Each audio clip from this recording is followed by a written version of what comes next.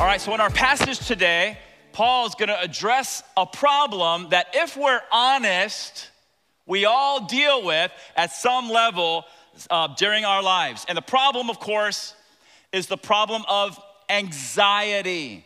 And so the Apostle Paul wrote this. He said, do not be anxious about anything. In other words, don't worry. He also said, rejoice in the Lord always. In other words, be happy.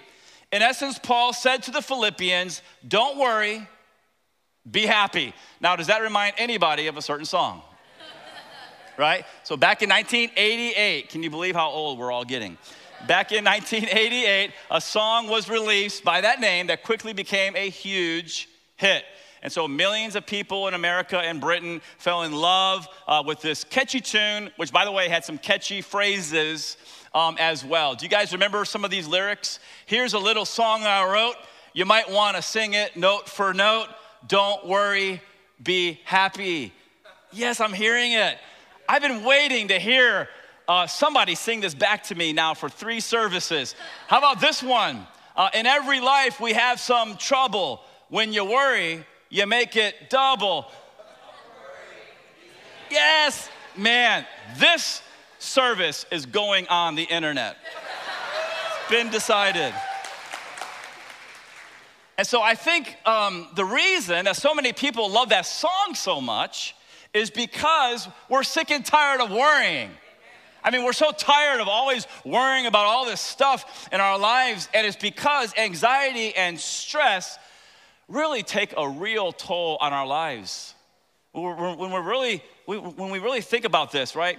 Anxiety, which, by the way, I'm going to use worry and anxiety interchangeably today. And so anxiety and stress, it affects us negatively when we're talking about mentally, physically, emotionally, behaviorally. Listen to this. Mentally, anxiety and stress can lead to forgetfulness, trouble concentrating, confusion, and poor decision making. Physically, it can lead to muscle tension, headaches, insomnia, and a weaker immune system, making us more vulnerable to viral infections. Emotionally, it can lead to extreme mood swings, irritability, a lack of motivation, and feelings of being overwhelmed. And behaviorally, it can lead to isolation, smoking, excessive drinking, pacing, clenching your jaw, and grinding your teeth. Now, obviously, none of those things are good, so wouldn't it be great if we could all just stop worrying? Wouldn't it be great if, just like turning off the TV, somehow we could press a button somewhere in the remote of our minds, and all of a sudden, when worry starts to bother us, it's gone? Or wouldn't it be great if we could just listen to a catchy tune like Don't Worry, Be Happy, and all of a sudden, poof, all of our worries are gone forever? Well, you know as well as I do that it's just not that easy. And yet anxiety and stress continue to be a huge problem in culture, in people's lives. And so what do people do? They recommend certain stress relievers. Perhaps you've heard of some of these ways to relieve your stress and your anxiety. Listen to soothing music, engage in deep breathing, get a massage, go for a walk, stop to smell the roses, exercise regularly, and dancing. Now, if reducing my stress level depended on dancing, I would be in big trouble because I cannot dance. For me to go out on a dance floor and start to move my body, that's super awkward for me, right? It's super awkward, especially for those who are watching me. And so my wife and I have been married for 32 years. We had the privilege of raising 3 amazing young ladies. We got to marry them all off to godly men, and I got to do the daddy-daughter dance at all 3 of my daughters' weddings. It was painful. I remember dancing with my daughter, Megan. Beautiful memories, but still painful. I remember dancing with my daughter, Megan, and after the daddy-daughter dance was over, somebody actually walked up to me and said this. They said, you know what? you're a better preacher than a dancer. I was like, but I didn't get offended. I just laughed. Why? Because I know it's painful to watch me dance. It's kind of like, looking at a wounded animal trying to walk. It just doesn't work. But I do like to dance a little bit when I'm worshiping, and someday when we get to heaven, ladies and gentlemen, man, if you don't dance now like me, we are going to be dancing in heaven forever and ever, worshiping the Lord. Now, getting back to those stress relievers, do they really work? Yeah, temporarily. But my question is, what happens when the soothing song is over? What happens when the massage is complete? What happens when the scent of the flowers fade? What happens when the dance is over? What happens is that anxiety and stress so often returns. Now, I'm not preaching against all stress relievers. I think some of them are great, and I think some of them will absolutely help us, listen to this word, temporarily. But right now, if you're listening, can you say amen? Amen? As I set up the message, all the stress relievers in the world will not come close to giving us what God promises to give his children in our text today. None of them will even come close.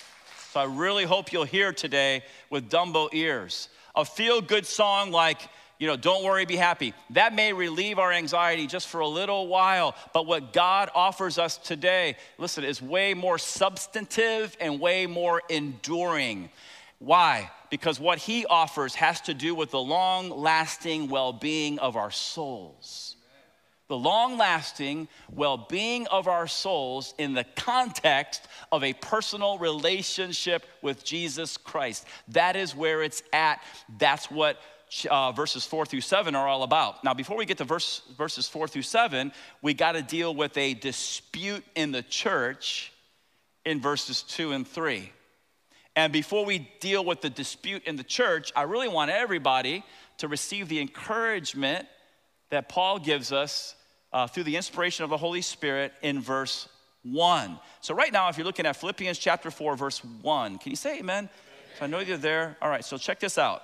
Therefore, my brothers, whom I love and long for, my joy and my crown, stand firm thus in the Lord. I love the New Living Translation and how it renders verse 1. Therefore, my dear brothers and sisters, stay true to the Lord.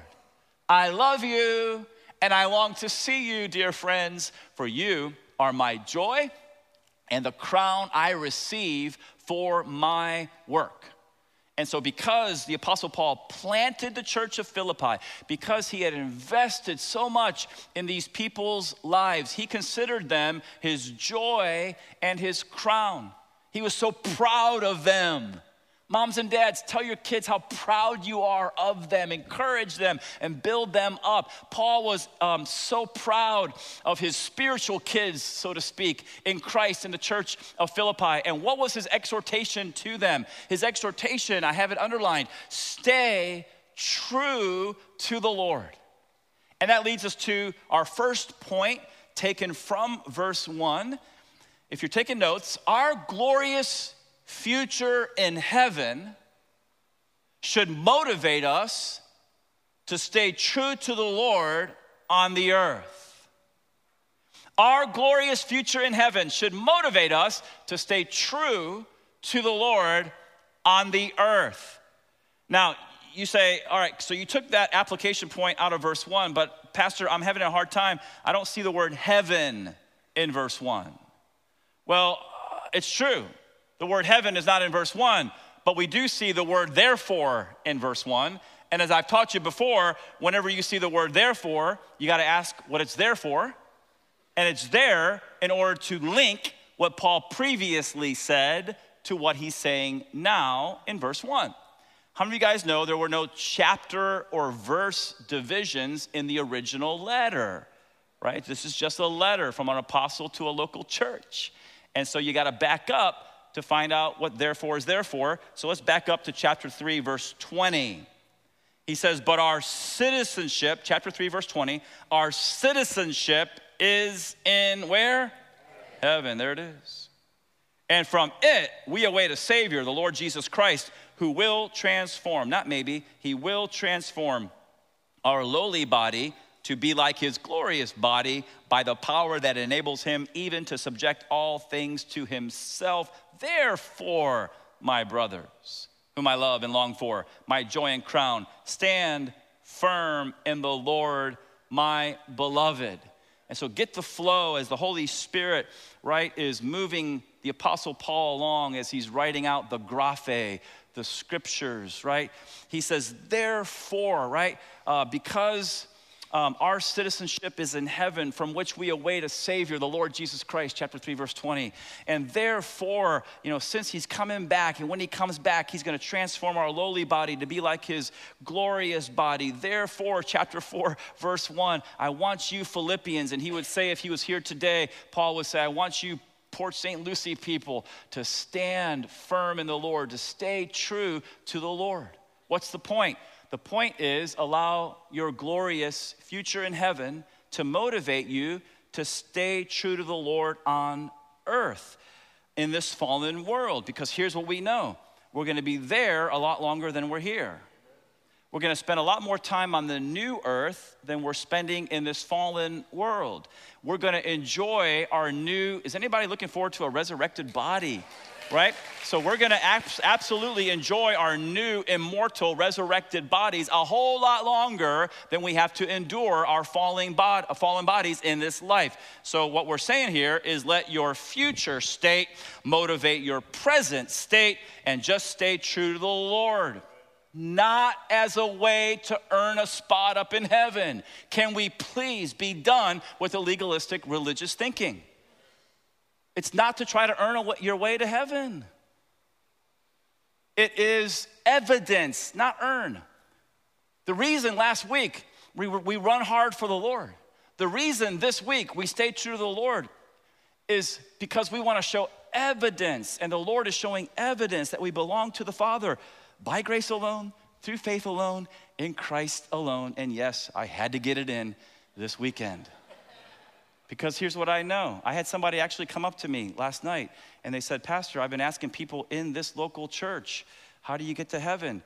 And I had 3 people tell me, you got to keep the 10 commandments. And I'm like, what? Here? How many times am I saying this every single week? Ladies and gentlemen, if you're listening, say amen. Amen. Let the veil be lifted off of you. The law was given, 10 commandments, the law of Moses, it was given not as a way that we work our way to heaven.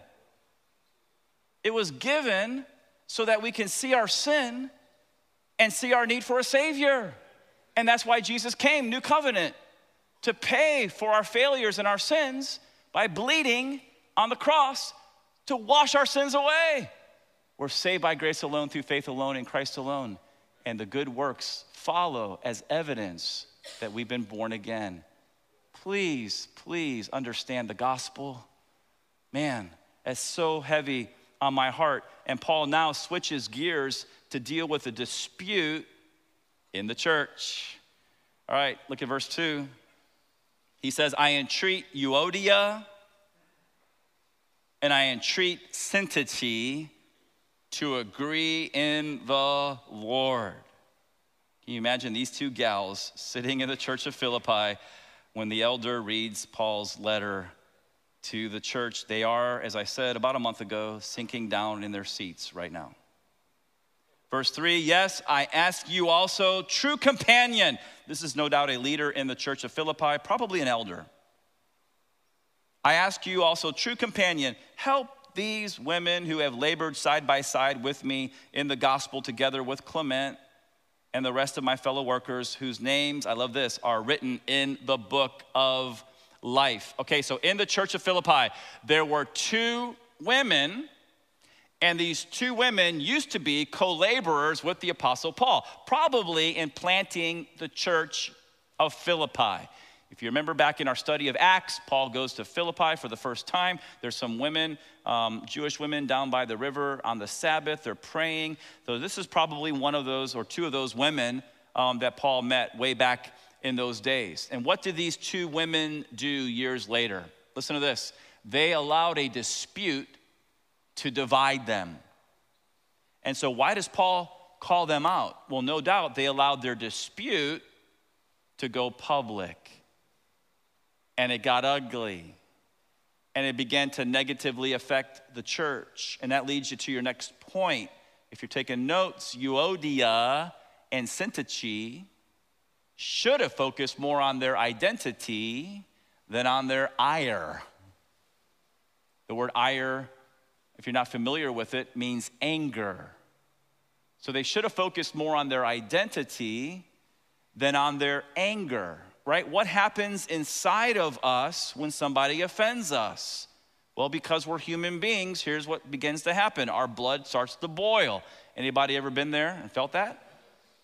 Oh, just two of you real honest people. The rest of you are too spiritual, right, to feel anger?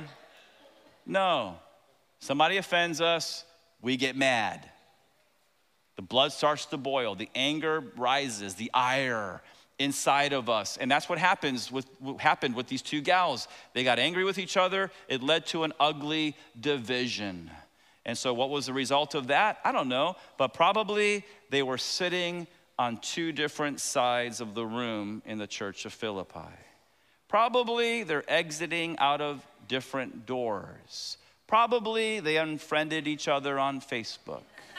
Right? Probably they're avoiding each other at Publix. You know, there's Euodia and her husband. Syntyche, aisle 3, let's go this way, right?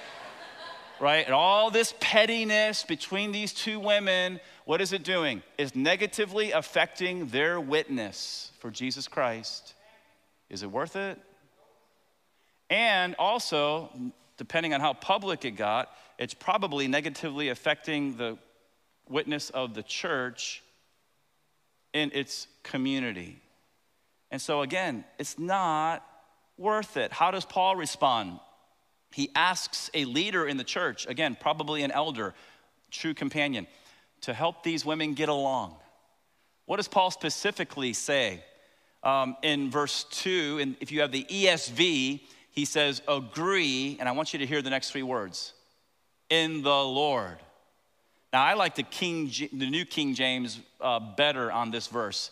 Quote, be of the same mind in the Lord. And New American Standard is great as well.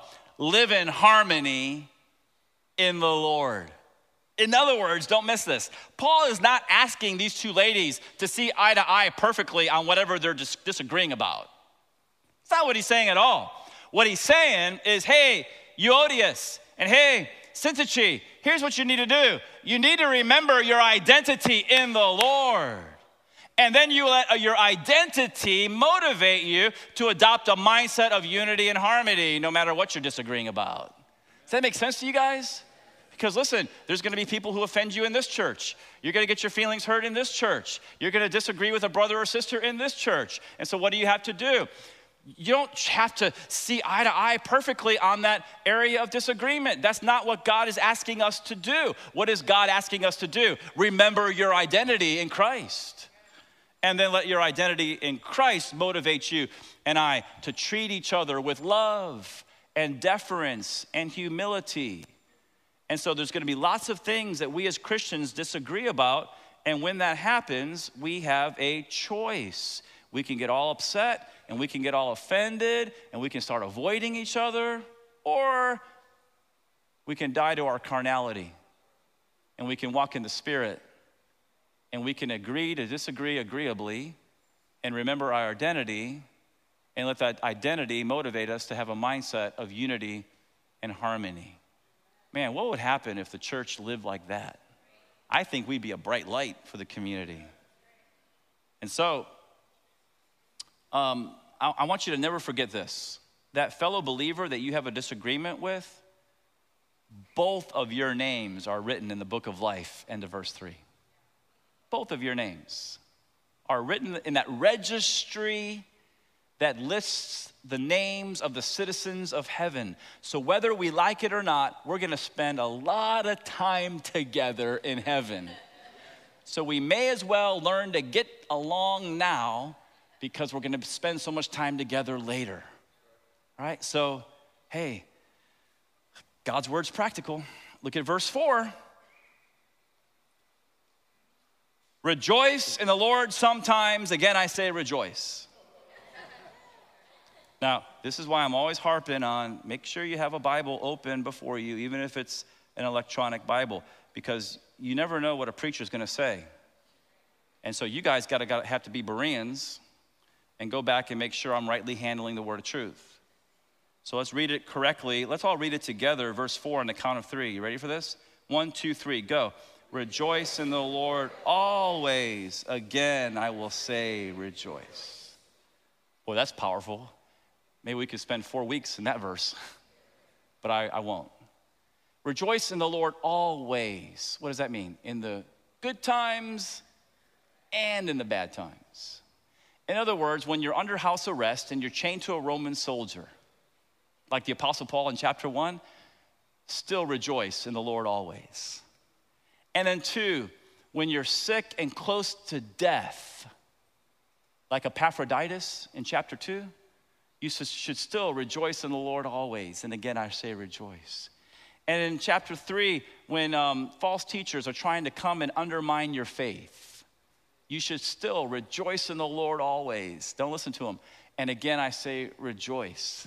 And then even when, chapter 4, you have a disagreement with a fellow believer, even when it's hard, still rejoice in the Lord always. And again, I say rejoice. And so this is so important that we rejoice no matter what we're going through. Now, it's right here that I've got to make the distinction between human happiness and divine joy, right? So human happiness, it's great, we love it. But here's the problem, it's based on our circumstances. Human happiness is just a fleeting emotion, right? It comes and it goes depending on what we happen to be experiencing at that moment. But divine joy is different. Divine joy comes from the Lord, and it can be counted on. You say, how do you know it comes from the Lord? Because Paul said to the Galatians in chapter 5 of that letter, he said, the fruit of the Spirit is love, and what's the second one? Joy. From the Spirit, the fruit of the Spirit. It comes from the Lord. And so unlike human happiness, divine joy doesn't fluctuate, and that's why Paul could say, rejoice in the Lord always. And again, I say rejoice, and that leads you now to your next point.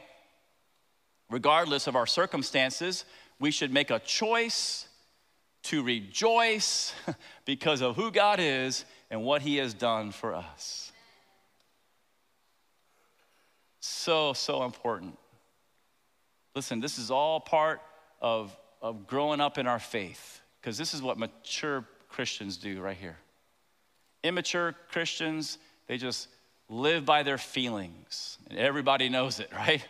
But mature Christians, they make a choice to rejoice because of who God is and what God has done for us. Listen, we have so much to rejoice about as born-again believers, do we not? Just think about this. The Father elected us before he created the world. 1 Peter 1:2 says we are elect according to the foreknowledge of God. If you don't know what that means, go back and listen to my teaching on 1 Peter 1:2. But listen, as born-again Christians, so exciting to just stop when we're going through that difficult situation and begin to rehearse our identity and who we are in Christ. And so we have, on the authority of God's word, been elected by God the Father before the creation of the world. And not only that, but God the Son, he entered time and space. He added a human nature to his already eternally existing divine nature. And he was born of a virgin. He lived a perfect life, and he went to a cross to pay for our sins. And he rose again victorious over sin and death. Why? Because he loves you all so much. And not only that, the Holy Spirit, right, in your BC days began to, like the hound of heaven, no disrespect to the Holy Spirit, but how many of you guys are glad that he wooed us and called us and went after us, right? And somebody shared the gospel with us. And so what happened when we turned to Christ in repentance and faith, all of a sudden we were redeemed by the blood of the Lamb, adopted as children of God, indwelt by the Holy Spirit, sealed for the day of redemption, equipped for every good work. I mean, what more do we want? God is good, right? God is amazing. And if that's not enough for you, your name, if you know the Lord, is written in the book of life. And not just that, but Jesus Christ, the great carpenter, he knows what you like and what you don't like, and he's up there right now in the New Jerusalem, and he's building a special place just for you to live for all eternity. And if that's not enough for you, one day he's gonna come back. Either you're gonna take your last breath, or he's gonna come back and snatch you up, and he's gonna finish the job of sanctification. He's gonna grant you glorification. You're gonna receive an immortal body, and you're gonna be safe and secure with him forever and ever. I mean, I really could go on and on and on, but this is what mature Christians do. When they're faced with a difficult situation, they don't just start living by their feelings and fleshing out. They stop themselves and they rehearse their identity in Jesus Christ, and guess what happens? They rejoice in the Lord always, and again I say rejoice. That's what we're called to do. He says in verse 5, let your reasonableness, Euodia and Syntyche, let your reasonableness be known to everyone. The Lord is at hand. I love the fact that Paul was expecting Jesus to come back in his lifetime. I love the fact that all of us should live with the expectancy that he could come at any time. Verse 6, do not be anxious about anything. Okay, we're getting into it now. But in everything, by prayer and supplication with thanksgiving, let your requests be made known to God, and the peace of God, which surpasses all understanding, will guard, protect your hearts and your minds in Christ Jesus. So, I love what Pastor Will said. We want to be a hospital for the hurting. And I would add to that, not a museum for self-righteous saints. I really want this local church, we're 17 plus years into this, I really want this local church to be known as a hospital for hurting people, where people can come and they can be honest and they can receive help for what they're going through. And if we're all honest, here's what we would have to admit. The last 18 months, some of us got really beat up. The last year and a half, some of you are really dealing with anxiety and stress and worry unlike any time in your life up until this point. And so I really want you to hear the rest of this message as we think about this in biblical terms. And so whether you're dealing with anxiety a lot or whether you're dealing with anxiety a little, please remember this right here. God's promise to overcome worry, that if we do our part, he's gonna do his part. So what's our part in verse 6? Prayer, supplication with thanksgiving to the Lord. And then how many of you guys believe God's a promise keeper, not a promise breaker? So he will always do his part, and he will give us his peace. You see that in verse 7. So let's just pump the brakes. Let's think about this. What's our part? Prayer. Okay, so prayer speaks of communion with the Lord. I believe usually our prayers need to begin with praise and adoration. I'll explain that in a little while, but I love the fact that we start our gatherings here with praise and adoration. By the way, wasn't that an amazing time of worship today? Right? Because we're extolling Jesus Christ. We're lifting him on high. We're thinking about how awesome he is. I think that usually, now sometimes we just got to throw up a prayer, right? But usually our prayers should begin with praise and adoration. Again, I'll explain that in a moment. But when Paul talks about prayer here, I don't think he's talking about just a few minutes a day. And so if I was to be asked, no one's asked me, but hey, I'm up here, and so I'm just gonna tell y'all what I think, okay? I think one of the top 3 problems in the evangelical church in America is prayerlessness. And because of that, we're weak. And so I want you to think about this. Who is the bridegroom? The bridegroom is Jesus Christ. Who's the bride? The bride's the church. Okay, so what would happen if I just spent a few minutes a day talking with my wife, Stacy? Even though we've had 32 years of marriage, listen, we'd have a weak marriage. And so what do? We still work on our marriage, even though we've been married all this time. And we have dinner together and we talk. And we go for long walks and we talk. And we have a Sabbath day, all right? And so our Sabbath day is Monday. And so we hang out usually together all day on Monday and we talk. And so what does that do? That strengthens our relationship. Listen, if you want to strengthen your relationship with Jesus Christ, don't just focus on the quality of your prayers, focus on the quantity also. Spend time with him. You say, I don't know what to say, I don't know what to do. Just start. And talk to him like he's your best friend.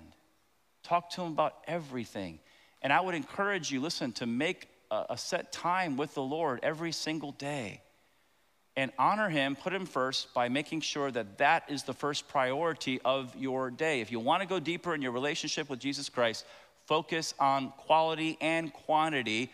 That's prayer, but then now Paul talks about supplication. What is that? That's making our petitions to the Lord. Jesus said in Matthew 7:7, ask and it shall be given to you. Seek and you're gonna find. Knock and it's gonna be open to you. For whoever asks, receives, whoever seeks, finds, right? Whoever knocks, it shall be open. And somebody says, does that mean I can ask for whatever I want? Right? All this material stuff so I can indulge my flesh. Well, make sure you interpret the Bible with the Bible. And 1 John chapter 5, verse 14 says this is the confidence we have in him, that if we ask anything according to his will, he hears us. You say, well, how can I know the will of God? It's right here. So become a student of the Word of God. And then what happens is that your prayers and my prayers start to become more like what we see in this book.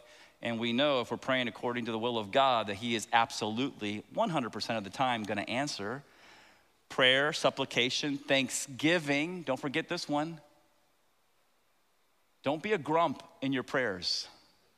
Have an attitude of gratitude as you're praying to the Lord. So appreciative, right, of who he is and what he's done for us. And so the next time, right, that you're tempted to worry and get all anxious about something, just stop yourself, get into the Lord's presence, start with prayer and adoration, spend some quality and quantity time with the Lord. Make sure you're asking him what it is you want to ask according to God's will. And then also have this attitude of gratitude. If we do our part, verse 6, bottom of the screen, he's going to do his part and he is going to give us his peace. All right, so what is his peace? Well, it's the peace that surpasses all understanding. So we don't know fully, right? I can't explain it fully. Here's my best shot. Peace is an inner sense of calm that comes from the who? Tell me. Welcome, Holy Spirit. The forgotten member of the Trinity. But man, he's the remedy for anxiety, I'm telling you. It's an inner sense of calm that comes from the Holy Spirit and gives us great confidence. You say, how do you know it comes from the Holy Spirit?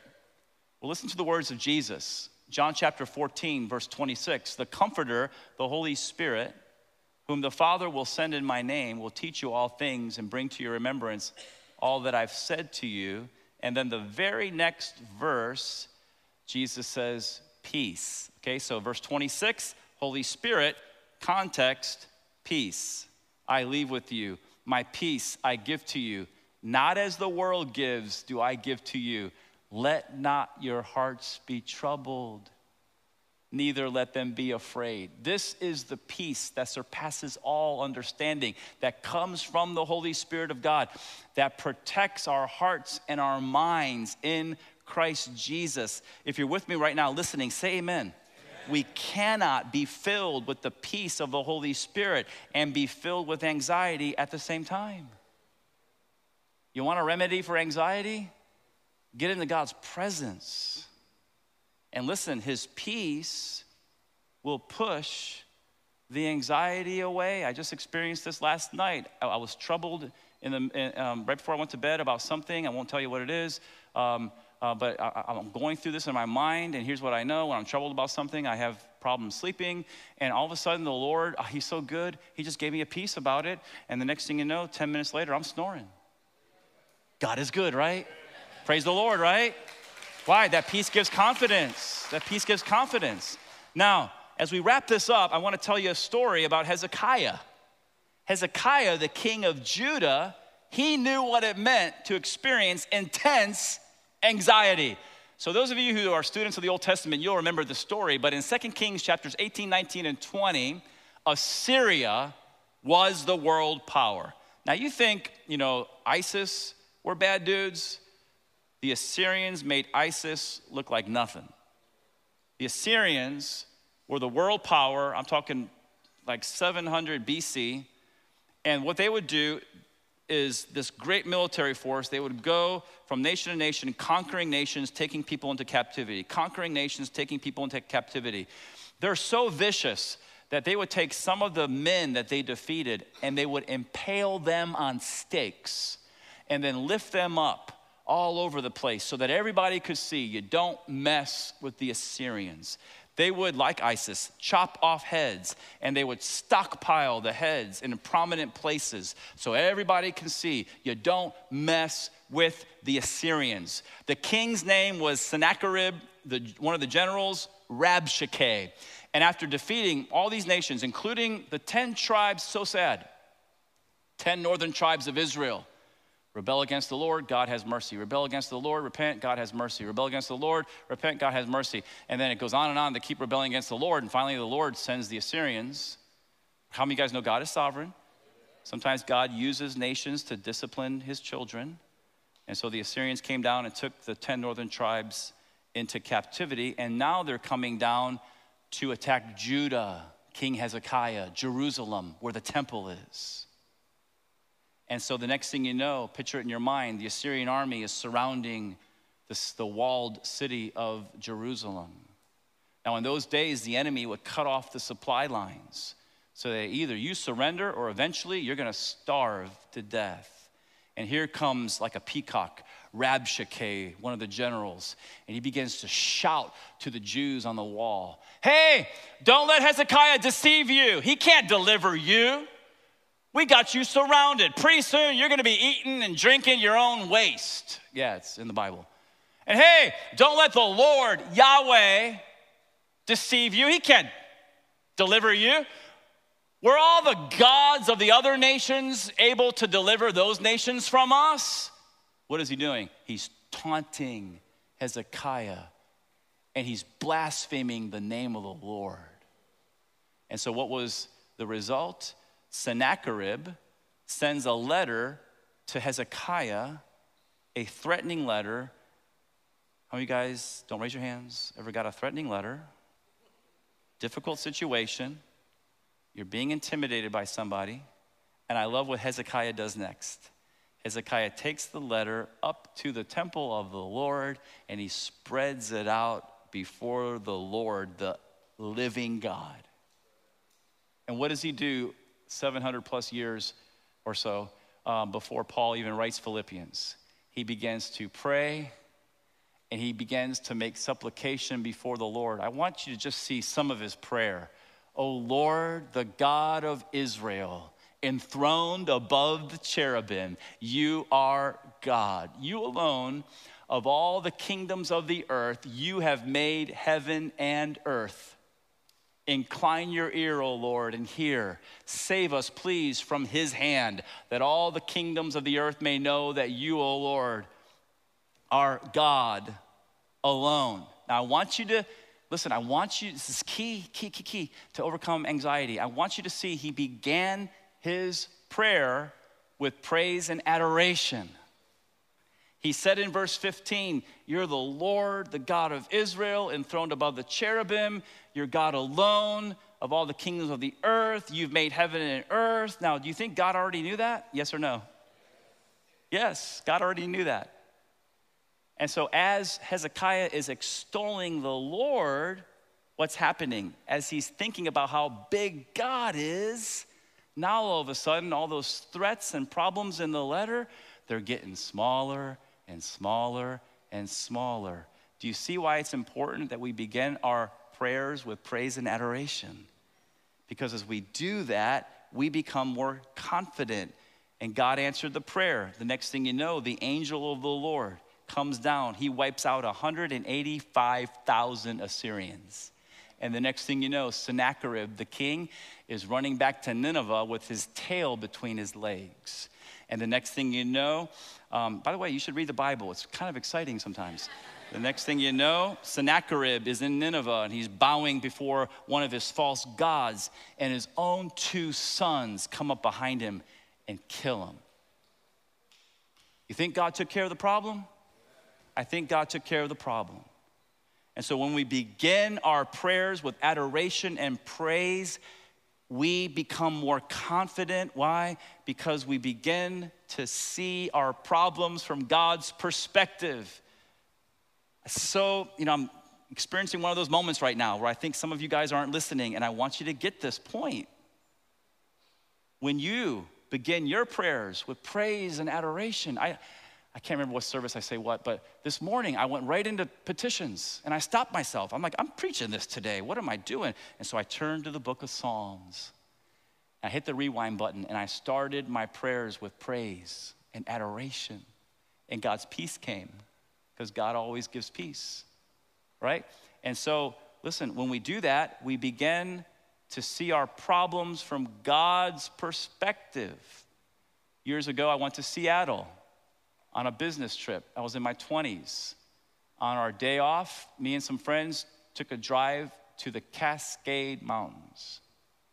Now, for a flat Florida boy, I was in awe. I was in my 20s. I had never seen anything like this in my life. I walk up to the base of one of those mountains. I look up at these mountains towering thousands of feet above my head, and I'm just absolutely amazed, right? But here's the thing. If you're an astronaut in the space shuttle and you see that same mountain range just a little to the right of the center, from that perspective, they just look like little bumps on the face of the earth. Ladies and gentlemen, it's all a matter of perspective.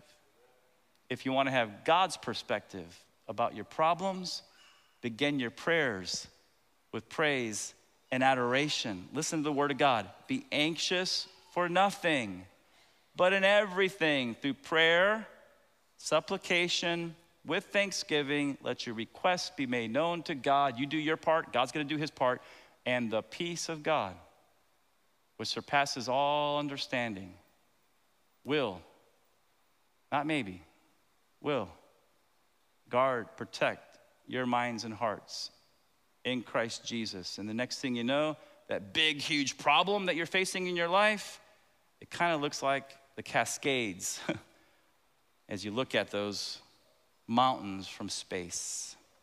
And all God's people said, amen. Praise the Lord for his word, right?